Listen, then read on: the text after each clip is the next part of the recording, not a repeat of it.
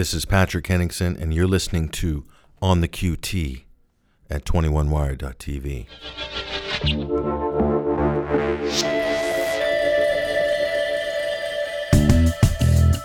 Accessing confidential data.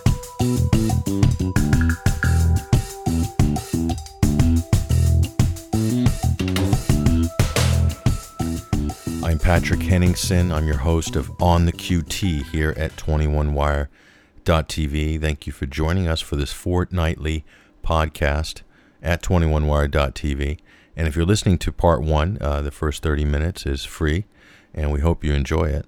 And if you'd like to hear the second hour of this 90-minute podcast, we encourage you to subscribe and become a member at 21wire.tv to hear the premium content, the second hour. And if you do join, there's lots of benefits and access to other premium content, audio and video, and a member's newsletter exclusively for our subscribers. So go ahead and check it out. We hope you will. Now, this program, this is episode 6, and originally I had a whole U.S. elections program planned. I spent many hours preparing for it, and events in the last couple of days have caused me to basically put that to the side. And it is related, what we're going to talk about today, to the election, very much related. In fact, intrinsically related. The subject for today, for this show, can't be any more grave. It can't be any more important. And we do resist fear-mongering, which is very popular in a lot of quarters of alternative media, let's say. We do resist doing that at 21st Century Wire and also here on this channel. But events are accelerating, and not in a good way, specifically in the Middle East. And for anybody who follows world events, anybody who reads about it in history, and certainly all the signs are, when everyone speculates about a third world war, that it would break out in the Middle East, certainly the most contentious of all regions in the world, and a tinderbox, to say the least, not just because of the sectarian issues, but also this is where Israel is as well, the most contentious creation of a country ever. And we have wars going on right now in Syria that are biblical, to say the least. So if a conflict of this magnitude that would draw in all the world powers and have geopolitical implications right across the planet, and perhaps trigger some sort of nuclear confrontation, certainly one would expect that would happen there, or on the border between Eastern Europe and Russia, that this would be the place where it all kicked off. And some very disturbing things have happened in the last 2 weeks, and we're going to discuss those today. The first of which is Secretary of State John Kerry. And if you listen to the Sunday Wire, the last 2 episodes, you'll know that we've been very critical of U.S. diplomats, and I use that term very loosely, diplomats, because they are not diplomats. Samantha Power, the United States ambassador to the United Nations, you'd expect somebody with a little bit of decorum and composure, and who isn't shrill on a world stage. But unfortunately, we have exactly that in Samantha Power, who is a political appointee and is not an actual diplomat. She's a trained lawyer, actually. And there's an event that happened on September 17th that's very well documented right now, although more or less blacked out in the U.S. media. And, I'm here in the U.S., and I watch and monitor all U.S. mainstream news broadcasts, and you'd be very hard-pressed to find any serious discussion about what happened on September 17th outside the city of Deir ez-Zor in Syria. Namely, the United States launched an airstrike, not against ISIS, no, and certainly not against its moderate rebels that it's backing. The United States launched an airstrike against the Syrian Arab Army, which is the national military of Syria, and killed over 70 soldiers, special forces I might add, and wounded a further 100. Many others might die due to medical complications. And the United States, upon hearing this from Russia, basically threw a temper tantrum at the UN. Samantha Powers walked out of the statement by Vitaly Churkin, the Russian ambassador to the UN in New York, a sign of disrespect, and certainly not the behavior of anybody who might call themselves a diplomat. But yet this is what we saw. And what's funny about the U.S. airstrike that killed, you call it a massacre, because that's what it was. ISIS, the Syrian army was holding back ISIS. And as soon as the U.S. hit the Syrian army and wiped out that position, ISIS then advanced from the hills just away from that position. And the U.S. claimed this was a mistake. They hit the Syrian army by accident. The Syrian army had been in that position for quite a while. U.S. have satellite information, imagery. We're meant to think that they don't. Of course they do. They know exactly that position. It's well known. And yet they claim that it was an accident. And you didn't get an apology from Samantha Power. What she did was shout at the Russians and blaming them somehow, or made it sound like she was blaming them for what the U.S. did themselves. And why is this important? We spoke about this at length on the Sunday Wire radio show.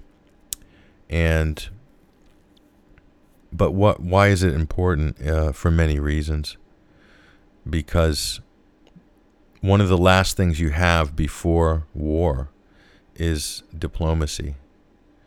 And when your diplomats are not willing to be diplomatic, then you have a full breakdown in the process.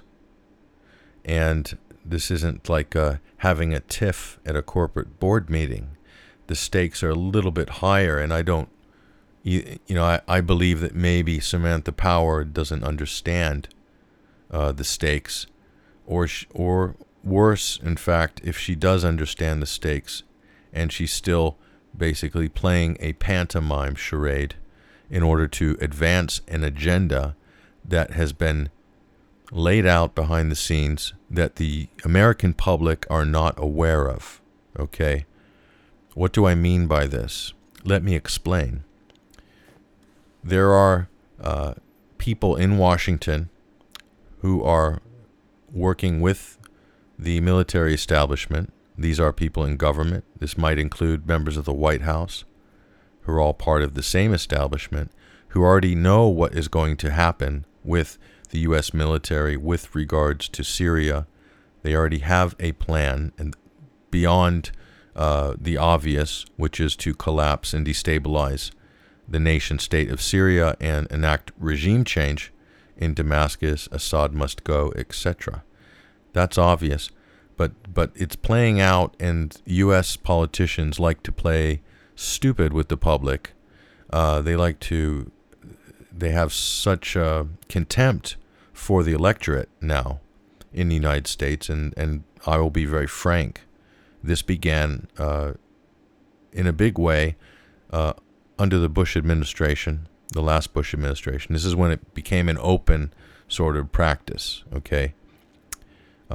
They had a plan. They had a plan to take down Iraq and a number of other Middle Eastern countries. This was accidentally spat out by General Wesley Clark at the Commonwealth Club in San Francisco during a speech. It's very well documented. Many people have listened to this. 7 countries in total, including Libya, including Iraq, Iran, Syria. Lebanon is also on that list. Now there would be a plan in place in the offices of the deep state to see what exactly we've been seeing unfolding in the last few years. And they have such contempt for the public that they will think that either we're not aware of this, or even if we knew, we wouldn't believe it. Okay? And they do rely on the media in order to manage public perception in that way and keep us busy and distracted with various things. So there was a plan for Iraq. That is well known by now. There was a plan before the invasion. They made it sound like they had to invade because they had to get those weapons of mass destruction. Tony Blair as well. You listen to these people. They've got so much conviction. You almost want to believe what they're saying because they really seem to believe in themselves. But what they are not being honest. Many of these people are pathological liars and have psychopathic tendencies. And this is why they are promoted into positions of power, because they will do what needs to be done. Okay? These executives don't really have any decision-making power. Well, they do, but they don't exercise it. If they do, it's usually for the wrong things or for trivial matters or to cover up things. For instance, the first executive order that President Barack Obama signed when he became president, believe it or not, in 2009, January 26th, I believe, the first thing he did was sign an executive order to seal, it's called the Presidential Records Directive, I believe, executive order, to seal all his personal records, school records, college records, transcripts, applications, everything you can imagine, all personal documents. Okay? That's a fact. It's not a conspiracy theory. In fact, you can go look that up right now if you've got your Google at hand. What I'm trying to illustrate here is that when they do exercise their decision-making as chief executives, it's usually for things, for not for the right things, or not for the important things. Okay, if this president had any leadership ability, he would see what is going on and look at the behavior of John Kerry and Samantha Power, lobbing false, unsubstantiated accusation after accusation, blaming Russia for everything, totally spinning and mischaracterizing what is really going on in Syria, still calling it a civil war when it is nothing of the sort, an insult to anybody who's intelligent out there, and this is what the U.S. administration is currently doing. They have a plan which they are trying to ram through. They have an agenda for Syria. And they think that you out there, members of the public, are so dumb that you think that it's just all happening on the fly. One incident leads to another, and we have no control over this. Oh dear, what do we do now? Oh, look what the Russians did. Oh my goodness, we have to save the children. And let me tell you, okay, and I didn't want to wait till Sunday to say this, the war propaganda, talking up a war, they're talking it up on Twitter, the BBC is talking it up. Someone claimed on the BBC that Russia has killed 85,000 children in Aleppo or in Syria. I mean, they're making up numbers. You have fake videos left, right, and center. You have the white helmets. This is a U.S., UK, Dutch, European-backed fake NGO producing mostly propaganda, claiming they saved 60,000 lives in Syria, a physical, mathematical impossibility. And what do they get? The whole establishment, Hollywood, is backing them. High-profile documentary released on Netflix, doing the rounds at the film festivals. They've been nominated for a Nobel Peace Prize. This is basically a terrorist support group. There's lots of evidence out there of them with terrorists, with al-Nusra, with ISIS. Some of them, same people torturing, executing Syrian soldiers, gloating over piles of dead bodies. This is supposed to be the Nobel Peace Prize winners. This will be the first time in the history of the Nobel Peace Prize, and granted, that award has become such a farce. There are so many war criminals and deep state actors that have been given that award who, quite frankly, don't deserve it. And now they're going to give it to a terrorist support group. I mean, this is really the cherry on top of the cake. But this is the times we live in. Absolute deceit, spin, and deception by the West. There's no other way to describe it. They're hell-bent on destroying the nation of Syria. And so this is what it is. Secretary of State John Kerry this week, on Thursday, said there is no point in pursuing further negotiations with Russia over Syria, leaving the Obama administration with no backup plan and scrambling to develop new options to stop the mounting carnage. No diplomacy means the prelude to war. Okay, the U.S. are basically throwing their toys out of the pram because they are losing. They have spent all this money building up all these proxies, backing all these terrorist groups, creating all these fake NGOs, doing all this subterfuge, flooding the region with illegal weapons. Okay? I laugh at this administration. They talk about gun control and the need for gun control and the violence in America. And they flood the Middle East with weapons, lethal weapons that are killing thousands of people. Okay? I submit that the majority of people dying in Syria are dying at the hands of terrorists and so-called rebels. You want to hear a conspiracy theory? It's called the moderate rebel. Okay? The establishment has lost all credibility. All the establishment journalists defending this mythology of the Sasquatch, which is known as the moderate rebel, okay, have lost all credibility. And you see them on all the shows still trying to spin this narrative that Assad must go and he's butchering his own people and all this other stuff.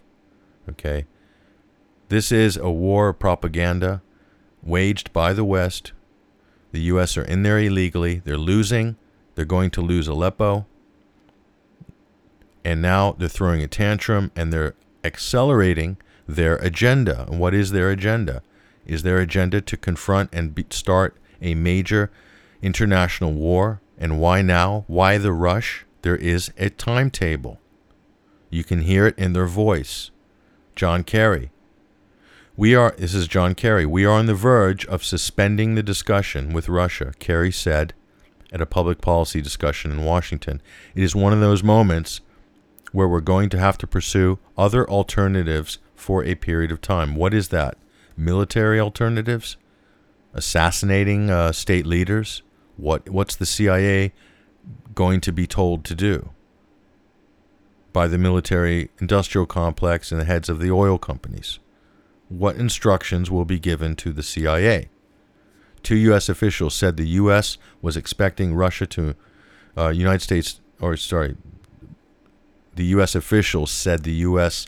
was expected to inform Russia on Thursday that it was suspending diplomatic contacts on Syria, battening down the hatches. So given the collapse of a jointly brokered truce on September 19th and the latest violence in Aleppo, Washington's throwing in the towel because it's losing its stronghold. The terrorist stronghold is being lost, okay, which is eastern Aleppo. Not Aleppo. There's western Aleppo, that's government protected with 2 million people in it. The majority of Syrians are there for protection from the maniacs being backed by the West in East Aleppo. It's as simple as that. There are some civilians in East Aleppo, terrorists' families, other people who are trying to hold on to their properties, who are trying to hold on to their businesses, their flats, okay? People who sympathize with the rebels, also people who can't leave because if they cross any of the checkpoints, they will be shot by the lovely, peace-loving, moderate rebels, okay? How else can we describe this? On Wednesday, U.S. officials told Reuters that Barack Obama's administration had begun considering tougher responses, including military options, to the Russian-backed Syrian government assault of Aleppo. They can't stand the prospect of Syria taking back control of its second biggest city. This is not a crime. This is not a war crime. Because if you had 20,000 terrorists in Detroit or in Washington, D.C. or in New York, and they managed to run everybody out of town, and take over cities, do you think the government would just leave Washington, D.C. and say, we give up, because some foreign power said that Obama must go? These wonderful peace-loving rebels who've taken over New York and Detroit and Boston and D.C., whatever, 100,000 of them, that in the international community or the Western international community or some 2 countries say, Obama must go. What is the U.S. president going to pack up and leave? We're going to say, okay, yeah, you're right. We need a political transition. Sorry, the terrorists are here. We need to go. That's not how it works. What would happen is the president, be it Obama, Bush, or whoever, would then instruct the military and all the DHS and every other agency to basically seek out and destroy, to eliminate the terrorist threat in those cities, if that indeed were the case in the U.S., and I would venture to say any sane country would do the same. And Syria is no different.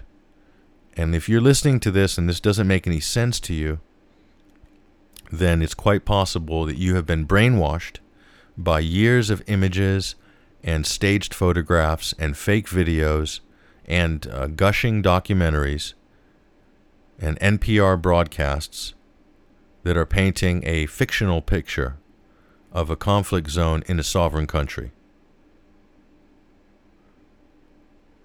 And our Secretary of State, John Kerry, supposed to be the top diplomat, basically shuts down diplomatic relations, okay?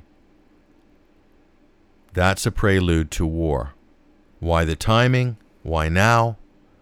Well, it's pretty obvious. So it gets better than that. So we have Samantha Power throwing tantrums, John Kerry throwing tantrums, making false accusations, claiming that Russia and Syria did an airstrike against an UN aid convoy, which we debunked at 21st Century Wire, a total fraud on its face. I looked at all the evidence and the so-called, photographic visual evidence. Pretty obvious it wasn't an airstrike. So I guess this is like MH17, another false flag spun up by the same people.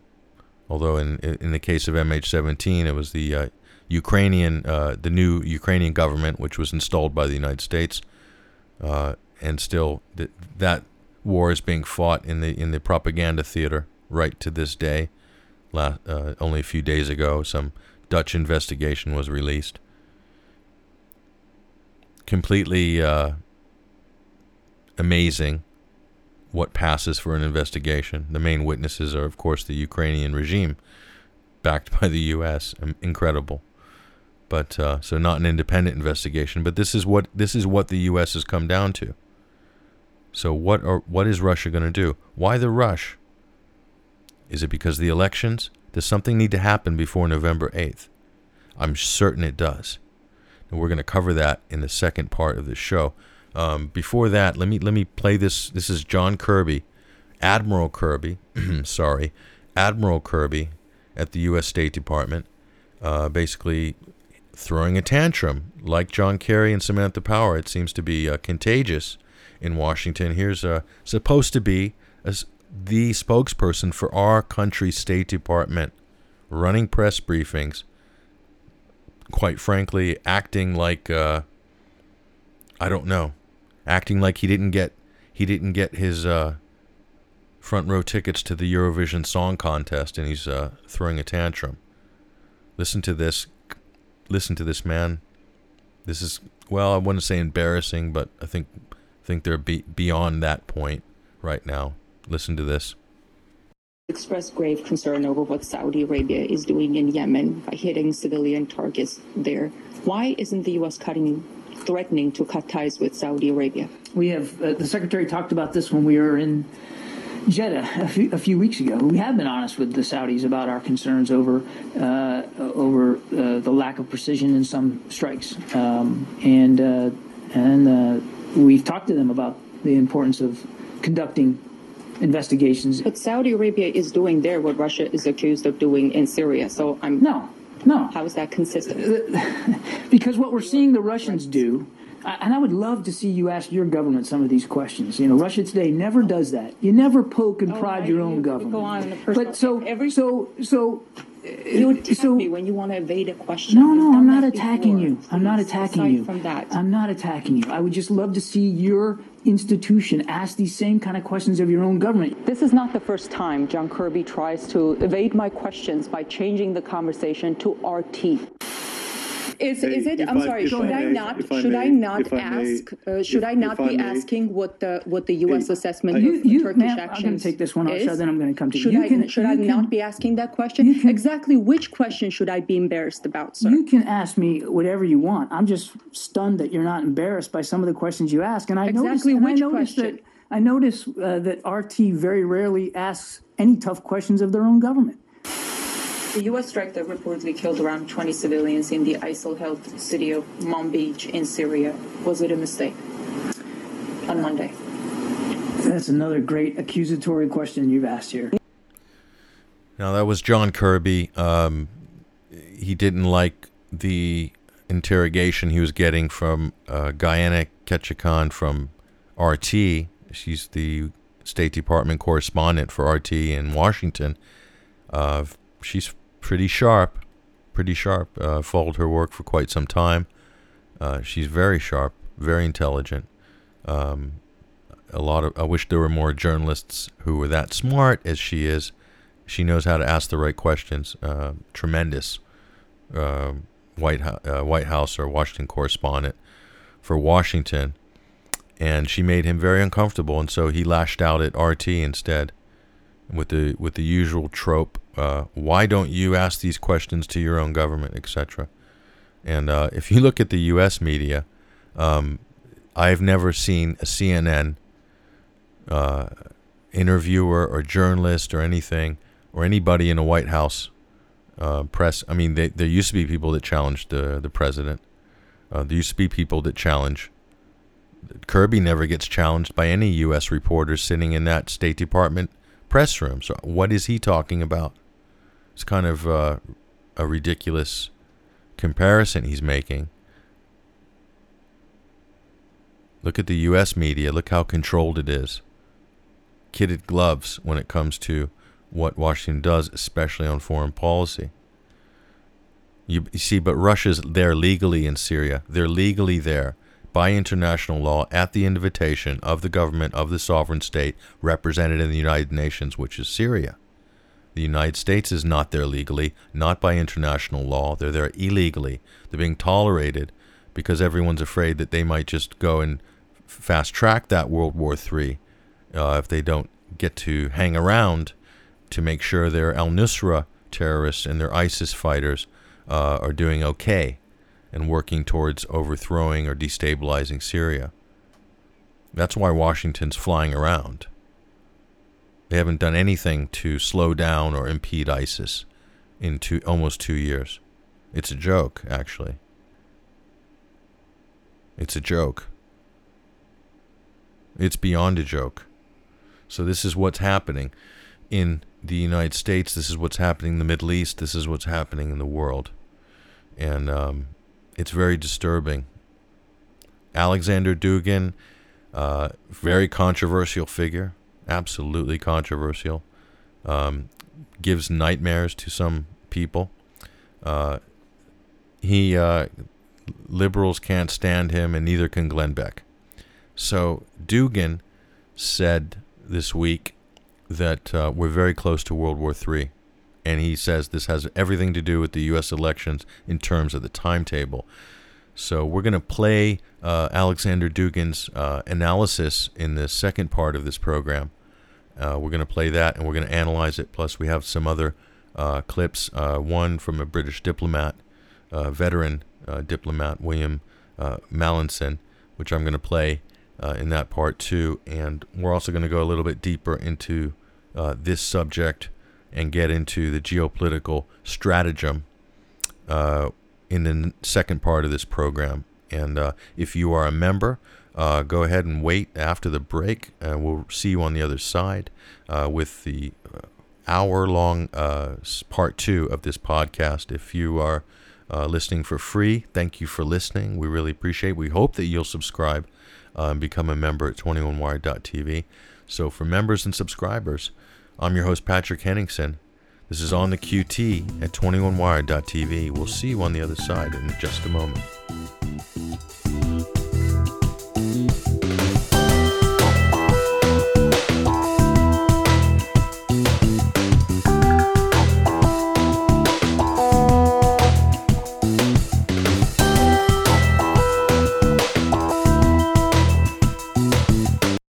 Tune in Sundays at noon Eastern Time or 9 a.m. Pacific Time for the Sunday Wire for 3 hours of action-packed talk radio on 21stCenturyWire.com and AlternateCurrentRadio.com.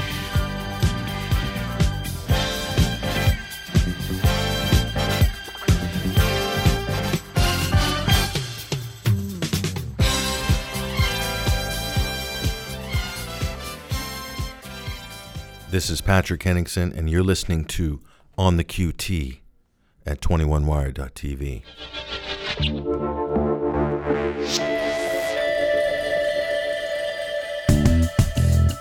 Accessing confidential data.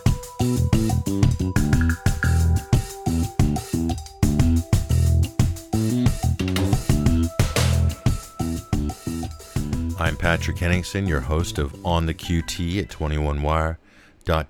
Thank you for rejoining us. If you're listening right now, you are a subscriber and a member at 21wire.tv.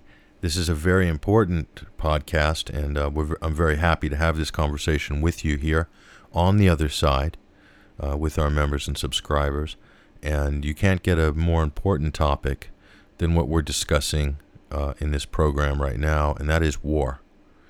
And admittedly, members of the U.S. establishment don't have a lot of experience with that. Not in a real way, anyway. I'm talking about the political establishment. John Kerry supposedly was in Vietnam, supposedly saw some combat, although it's hard to believe the way he's carrying on. But apparently he was captain of a swift boat or something like this. Not exactly sure what John Kerry saw or experienced in Vietnam, but certainly if there were any lessons learned about war, he's forgotten them by now. And he's proven to be quite a useless person in terms of his ability to manage any real international diplomacy. And an embarrassment on many levels.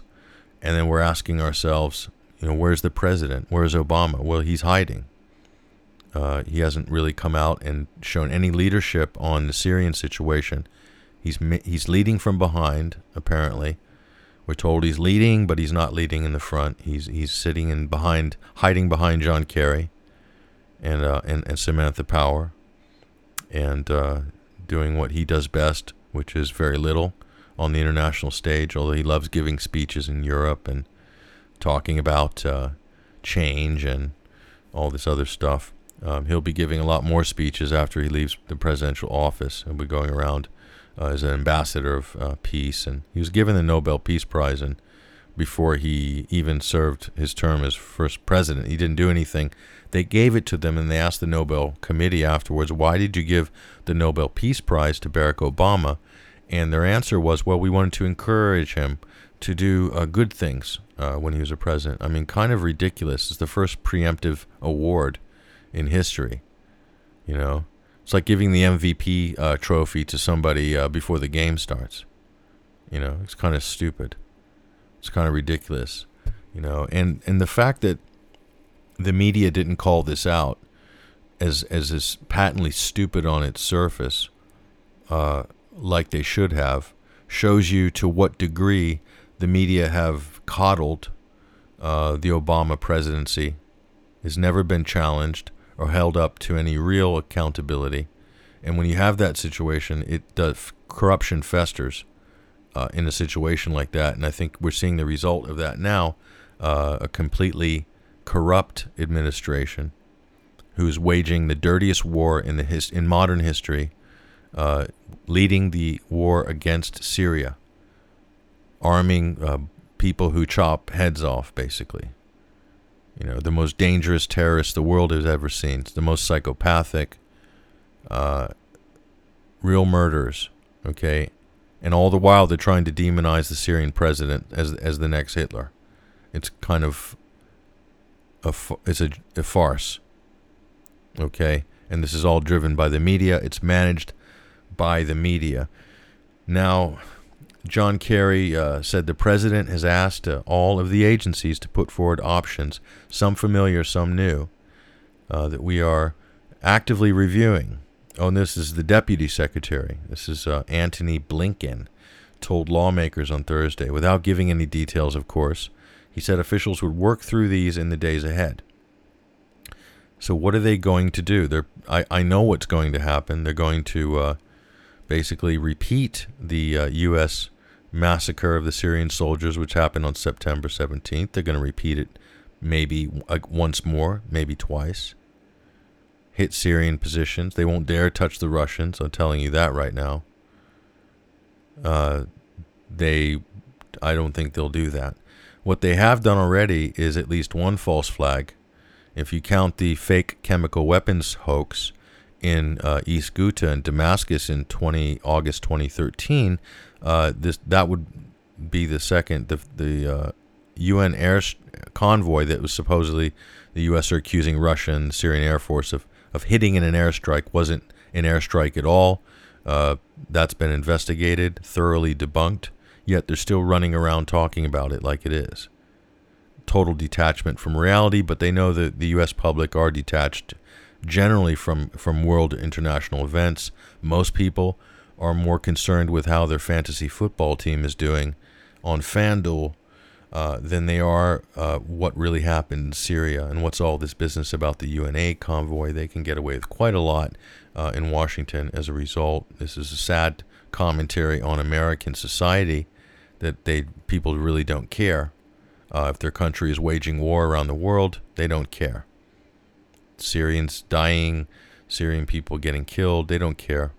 They'll just believe whatever Netflix tells them, or the New York Times, or any other corrupt mainstream media outlets. So they're cooking something up. They'll probably lay down an ultimatum to Russia, saying that they need to suspend operations, stop retaking. Imagine telling a government in a country like Syria, you can't retake the city of Aleppo from terrorists. You're not allowed to. It's a war crime. It's ridiculous. I suspect that Russia will tell them that their ultimatum is ridiculous, and the U.S. will then in the meantime be flooding media and news with fake images, fake claims, fake atrocities, telling we must act now, we must do something like they did in Libya. But this is much bigger than Libya or Iraq. This is much bigger. The amount of propaganda, what they've invested in the media campaigns, it's immense. Billions and billions of dollars just in the propaganda. With Iraq, it was easy. They just made up this fantasy plot that Saddam Hussein was harboring tons of weapons of mass destruction, and that was, the media just took it and spun it up. And here they're actually creating fake imagery, and tons and tons, hundreds and thousands of fake images. They're flooding the newspapers, front of the New York Times, USA Today, CNN, all the broadcast news networks, BBC in Europe, and the rest. And people are going for it, many people, because no one's asked for any of these things to be verified. What are you looking at, this image? Is it real? Is it staged? Where is it taken? Is it in the place they say it is? Who are these people in the picture? None of these questions ever get asked. Nothing gets vetted. If it looks good and it fits the narrative, they print it. It's as simple as that. That's what we're dealing with. So I'm going to play this clip just to cue up. We're going to listen to Alexander Dugin in a minute. Before that, we want to listen to former British diplomat William Mallinson. And this is a segment he did on RT just today, in fact. I'm going to play this. Good analysis. By the way, this is a very respectable diplomat, British diplomat, who's clearly not on board with the program. Listen to what he has to say. Is irresponsible because Russia is still trying to achieve stability and peace. And it seems to me that everything that the United States and its so-called allies have done since the very beginning has been what I would call Kissingerian double-track diplomacy. It was highly unprofessional, hysterical, threatening, tactless, and undiplomatic. It stands in direct contrast to the remarkable Russian restraint by the likes of Lavrov, who's a seriously professional diplomat. It's extreme Cold War language. I think it reflects two things. First, the fact that the US are losing, and second, this is quite important, that there's an election coming up in the United States, and the State Department is indulging in what I would call Hillary Clinton electoral rhetoric. Okay, well, a couple of points we'll take away from that. One is that the sort of double-track diplomacy, or Kissingerian, Henry Kissinger style, two-track diplomacy. In other words, one track which is in public, at the negotiating table, at Geneva, at New York. That's the diplomatic track for the public to see. And then the second track is underground. The second track is a covert agenda being waged through proxies, through gangs and counter gangs, through death squads, in this case, terrorist groups, on the ground, illegal weapon shipping, etc. So they're negotiating one thing over the table. The United States is doing something else below the table, which is completely illegal, not just by international law, but by United States law. Everything the United States is doing under the table in Syria is prosecutable by U.S. laws. It's in total violation of every single U.S. law. The government is in violation of its own laws. Isn't this an amazing situation? I'm talking about trafficking arms internationally to terrorist groups. Okay? This is why they still want to call them moderate rebels, because if they can call them moderate rebels, then they won't be in violation of their own laws. But we know they're not moderate rebels, and that is the whole trick, ladies and gentlemen. Do you understand how serious this is in the big scheme of things? This is so serious, in fact, that everybody should be talking to all your friends, all of your family. You should be writing your congressmen and senators right now, demanding that this stop. This illegal enterprise that is going nowhere but World War III. Okay? We have absolute crazed ideologues and psychotic corporate managers who have somehow taken over the government functions of the United States and are running not just this country, but would like to run the world into the ground in order to meet whatever their objectives are, their legacy objectives. Who's calling the shots? Take a guess. Could be anybody. Could be a number of people. Rich and powerful, I would say. So they're even dispensing with the illusionary aspects of this.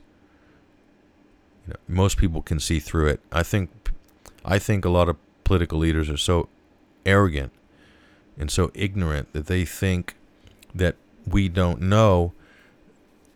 There are millions of people who know that the whole humanitarian, human rights, the so-called American values, international values, is a fraud. Okay? America is not concerned with democracy or freedom or human rights. They might convince themselves they are when they're in front of a microphone. But at the end of the day, we all know, and many Americans know, and many more people around the world know, that the U.S. are only interested, and the British and all the Atlanticists and the Europeans are only interested in their corporate interests, the business opportunities, the flow of gas and oil and energy plays. Power, politics, and geopolitics. This is what is driving it. It has nothing to do with saving the children in Aleppo. Despite the lengths that NPR go to and people like that, or the BBC, to paint this so-called humanitarian disaster. They start the war in the West. They arm it. They finance it. Or they get the money from Saudi Arabia or Qatar to finance it while their operatives do it. So in other words, we're outsourcing, Saudis paying for black ops carried out by U.S. agents and their proxies. That's not a conspiracy theory, by that's a fact. New York Times published that. They just buried it after that, by the way. It's out there, but they buried it. That would be a nice story to follow up on, wouldn't it, New York Times editor? So that's what's going on. I don't know what level of it's gone some amazing scale of the criminality here. So Samantha Power, what did she say? Said that, what Assad and Russia are doing in Aleppo is soul-shattering. Well, I'm going to say Miss Power, Mrs. Sunstein Power, married to Cass Sunstein, by the way, Samantha Power. If you know who Cass Sunstein is, you will have a very wry grin on your face right now, but a little bit of sheer horror thinking about that one. She's saying that what Assad and Russia are doing is soul-shattering. Well, I'm going to say that what you're doing, Samantha Power, is soul-shattering. You are, in my mind and many others, you are not serving your country by what you're doing, what you are attempting to do. The lies, the deceit, the twisting, the propaganda. If you don't know what's going on, I'm sure you do, then that means you must be doing this intentionally, knowing that it's a complete fraud. If you believe all those white helmets, photos and videos are authentic, then I feel sorry for you. So she goes on. She says, what they are doing is sowing not only the doom of this country, but it is going to generate more refugee flow, more radicalization, says U.S. Ambassador to the UN Power. What they are doing is a gift to ISIS. No, the United States coalition has been the biggest gift to ISIS. That's indisputable by now. And the thing that's causing the refugee flows, the thing that's fueling this war more than anything from the beginning, has been U.S.-imposed economic sanctions starving the country of Syria, just like they did in Iraq. They're doing it again in Syria. So Miss Power, Mrs. Sunstein Powers, is wrong. She is in a parallel universe, a world of her own. So, someone, oh my goodness, they are really lost. And meanwhile, they're demonizing still the national pastime, demonizing Putin, blaming Putin for hacking into the U.S. elections, etc. Kind of ridiculous. But a lot of people believe this. Certainly there's people in Washington that believe it. Wow. It's amazing. Oh, here's a official privy to the administration, an unknown source, carrying the White House basically bet everything on the diplomatic track, and the assumption that Russian Vladimir Putin didn't want Russia trapped in another Afghanistan, and would seek a way to avoid that. The difference between Syria and Afghanistan is that, in Syria, Syrians have fought this war themselves and invited Russia last year to come and assist. That's the difference. This is not Afghanistan. You can't compare it. Okay? Very underhanded, very dangerous, what they're attempting to do here. Now, I'm going to play you this clip. This is Alexander Dugin, former, I guess, I'm told anyway, political advisor to Vladimir Putin. And he's going to give you his analysis of this situation after the U.S. airstrikes in Deir ez-Zor, and things just kind of fell apart from there. And Dugin's going to tell you what this means, what it means in terms of the U.S. elections, and two, how this is all lined up and synchronized. And, what is it, Donald Trump or Hillary Clinton? Who is the harbinger of a major war? Well, according to Dugan, it's absolutely Hillary Clinton. And so maybe this is the plan. Maybe this is the plan. The plan is to start the war, elect Hillary, and then off we go into the sunset of Hades. Listen to Alexander Dugan.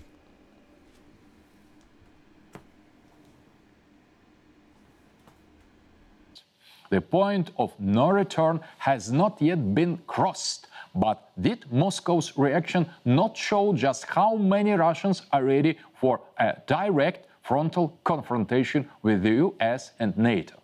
This was why the airstrike was launched against Syrian army positions.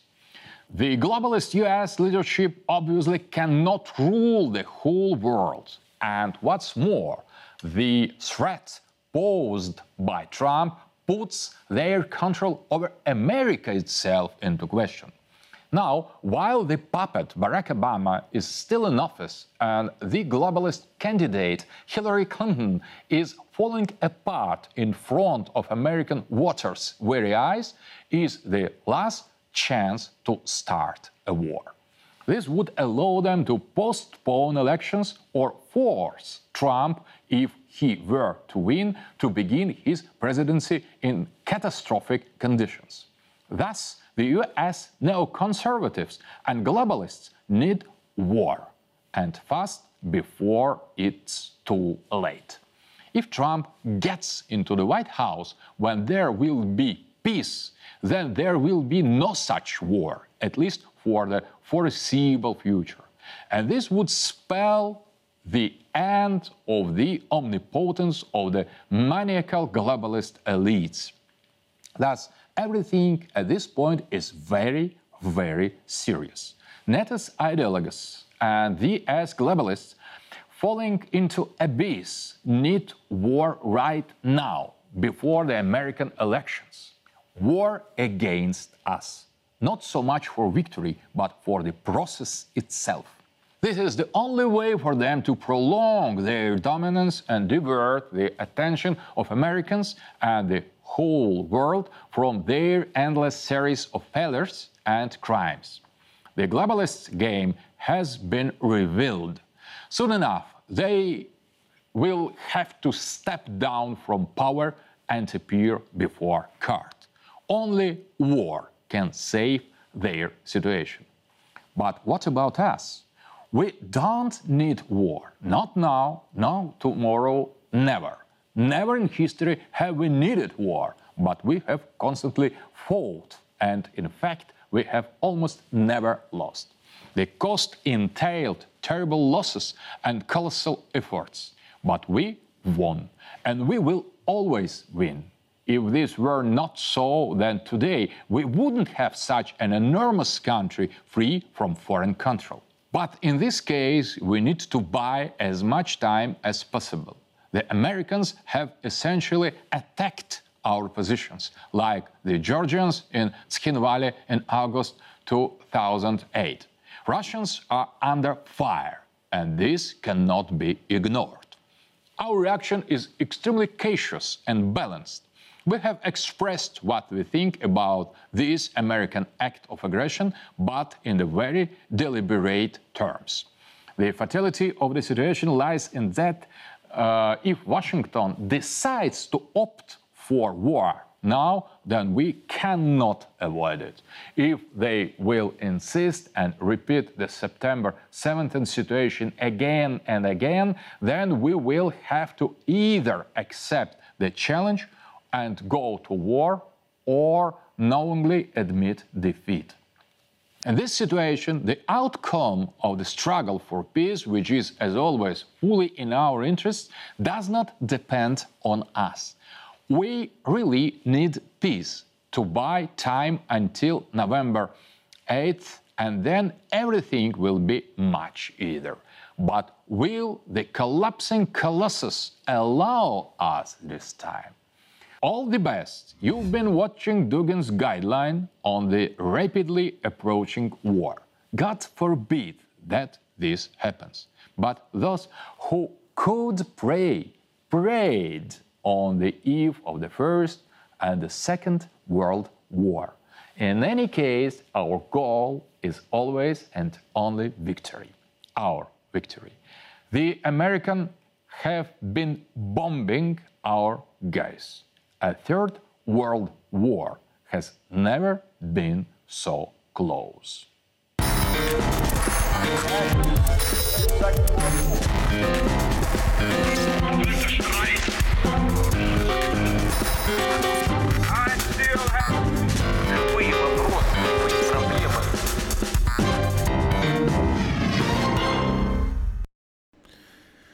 Very interesting analysis by Dugin. I know his accent is sounds a little bit funny. He's Russian, but very intelligent, very insightful. Obviously, he's looking at big picture stuff. He's looking at real-time strategies. He's looking at dynamics, and some people think that he's a lots of things. He's been called many things. I find him very interesting, and definitely worth looking at, and definitely someone to listen to and pay attention to what he's saying. And the takeaways from that is, he says we haven't yet reached the point of no return, but we have reached a climax of sorts, and I think you have to recognize that. I think people who aren't acknowledging that are really sleepwalking right now. And I don't know what the agenda is in Washington. My guess is that it's to escalate, and I think it has everything to do with this election. They are desperate, and I'll talk about this at the Sunday Wire this week, but I'll show you exactly how desperate Obama is, that he's campaigning like crazy for Hillary Clinton, bullying people, telling people on national radio not to vote third party. If they do, they're throwing their vote away. They vote libertarian. I mean, I've never seen this in history. No U.S. president has ever gone out and bullied voters. And this is exactly what Barack Obama is doing, and I lost even more respect for him when I saw him do this week. I thought, who do you think you are? This is not what U.S. president, this is not the job of the president. Your job is to run the country, not to campaign. And they must be feeling desperate. The party must be desperate, scared that Donald Trump is going to beat Hillary Clinton.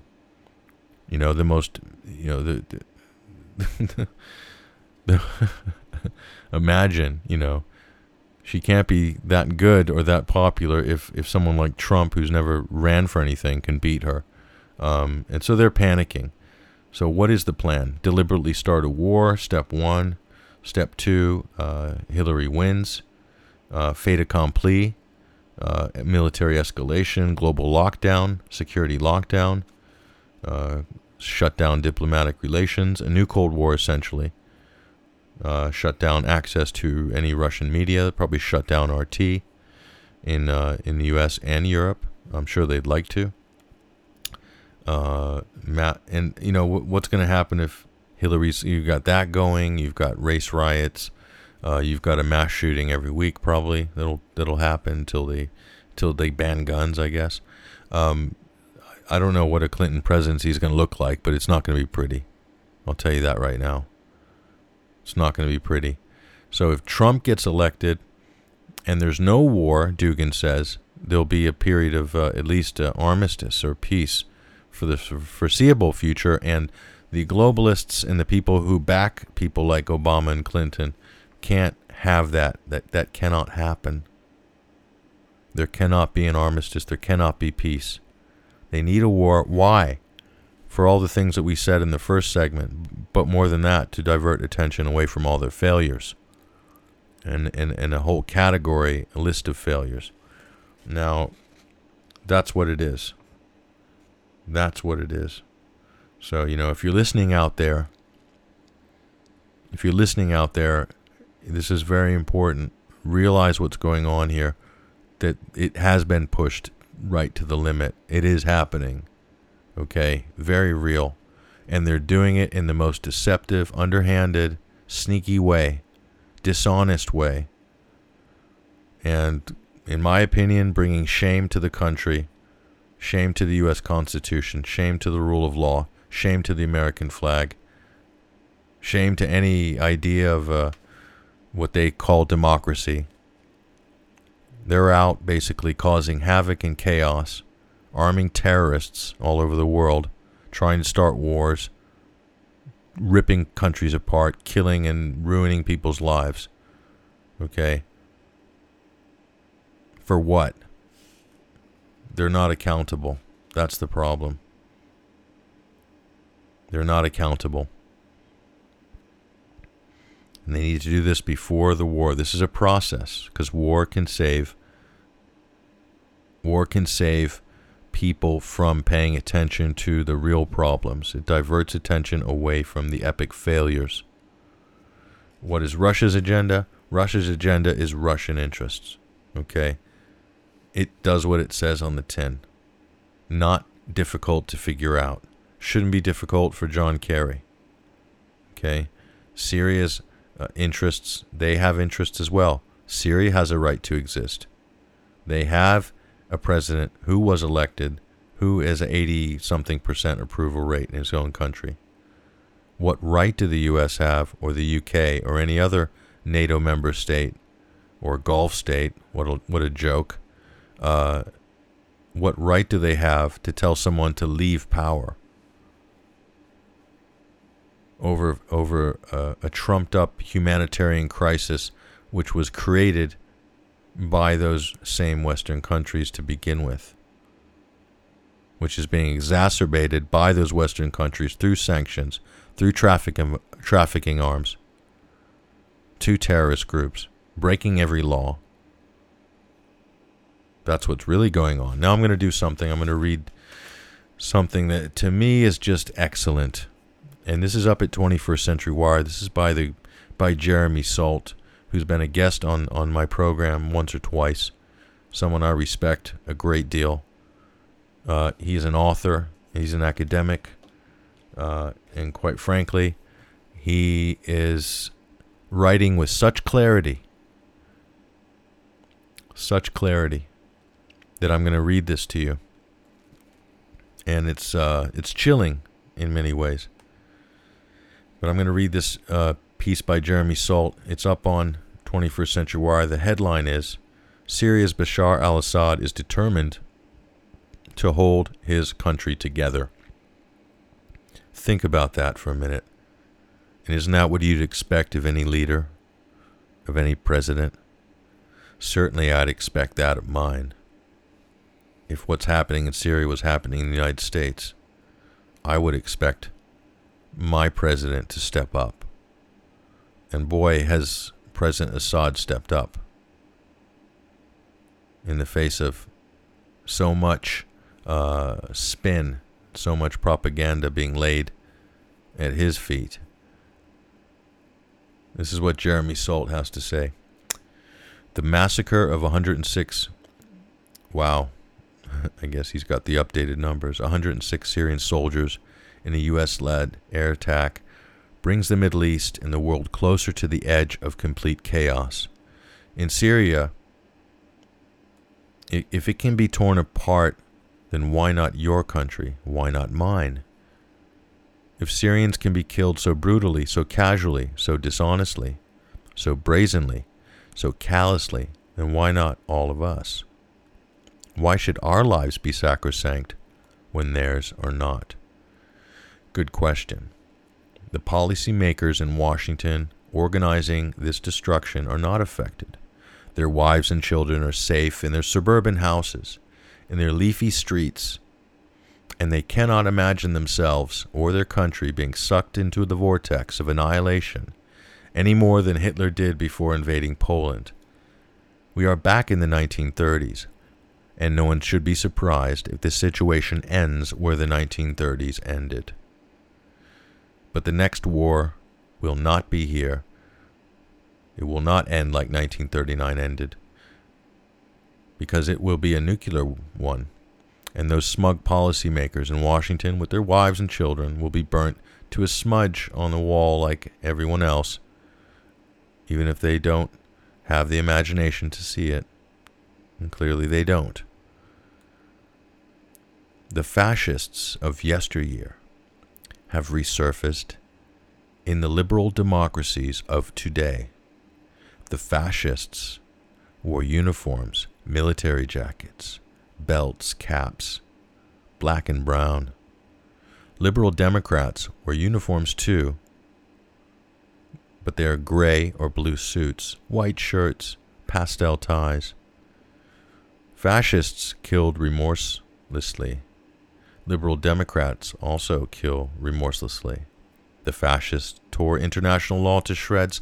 Liberal Democrats tear international law to shreds. The fascists lied as a matter of course. And the Liberal Democrats, they too lie as a matter of course. The fascist media trumped up lies all around the world. The Liberal Democrats' media trumpets lies around the world. Our world order, law and order, is being torn apart by liberal democracies. This was made explicit by Condoleezza Rice during George Bush presidency, when spelling out the national security policy of her country. She said that the U.S. would not respect the sovereign rights of countries where they did not deserve to be respected in the opinion and in the interests of the U.S. Well, the U.S. never did respect the rights of other countries. When it did, it didn't want to respect them. But there was a reality being spelled out, arrogantly and openly, for the world to hear. Because in the 17th century, the Treaty of Westphalia guaranteed order in the European world, and still the foundation of hope for global order was torn up in a second. We have seen the results: countries destroyed, and drone missile attacks ordered on the basis of an authorization signed by the U.S. President Barack Obama. What international law might say is irrelevant, because this is an exceptional state, the United States. Syria may as well not be a country with borders, sovereign rights, and represented at the United Nations by a government in Damascus. In fact, there might as well not be a UN as far as Syria is concerned. It has done nothing to save Syria from the tempest of destruction and everything to enable it. In the same way that the feeble League of Nations failed to protect the Spaniards, the Ethiopians, and the Chinese from the onslaught of fascists, there might as well be no international law as far as Syria is concerned. In parentheses, I'm saying they're on their own. The only country with the right to position military forces in Syria is Russia. And a footnote, Iran as well, and anyone else invited by the government in Syria. Self-defense. All the others are engaged in this tremendous violation of international law, the U.S. and its coalition. Even distant Australia was part of the air attack outside Deir ez-Zor. The government apologized for the mistake and moved on, while the real story for the media was not this violation of international law, no, ending in the killing of 106 Syrian soldiers, no, but rather the domestic problems of Brad Pitt and Angelina Jolie. So in this story, my friends, the arch-villain is the United States. Its record as an international pirate is seamless. It lives in a permanent state of war with someone, as if this is an existential requirement. The wars began with the wars against the North American Indians, moved on to the next war against the colonial British master, and then the next war against the slaves, and the next war against the African Americans, and the wars exported around the world, etc. The list goes on, as if the territory of the United States was not big enough to contain its inherent violence, as if the belt around a bulging waistline had not had not been loosened. And then the wars got shipped to Latin America, Central America, and then to Southeast Asia, and now to the Middle East. Invasions, coups, assassinations, economic destabilization, sponsorship of theft, and the occupation by Zionist colonists of Palestine.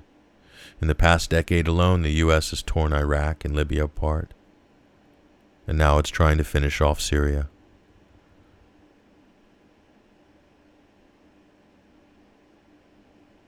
If this was foreshadowed, and indeed it was foreshadowed by the Defense Intelligence Agency's evaluation of that, the establishment of a Salafist state in eastern Syria would serve U.S. interests in the form of an Islamic state. That's U.S. documents. This is what the U.S. now has, or is trying to build anyway.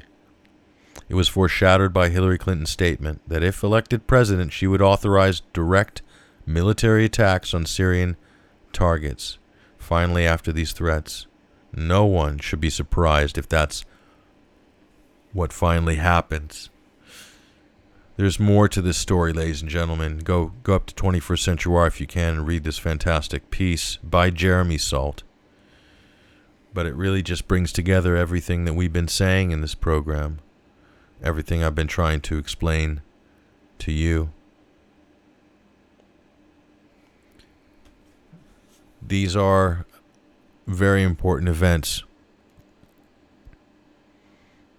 And in some way, after this is over, and who knows how far it's going to go, I hope it doesn't go as far as what's being described here or by Alexander Dugin. But I think people will come to realize that in this story, in this narrative, in 2016, the United States is Nazi Germany in the role it's playing internationally. And so will the United States suffer the same fate as Nazi Germany did after World War II? Who knows?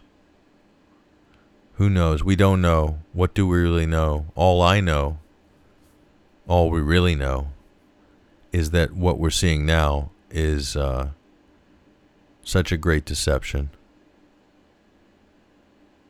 We're seeing our leaders act like impetulant children.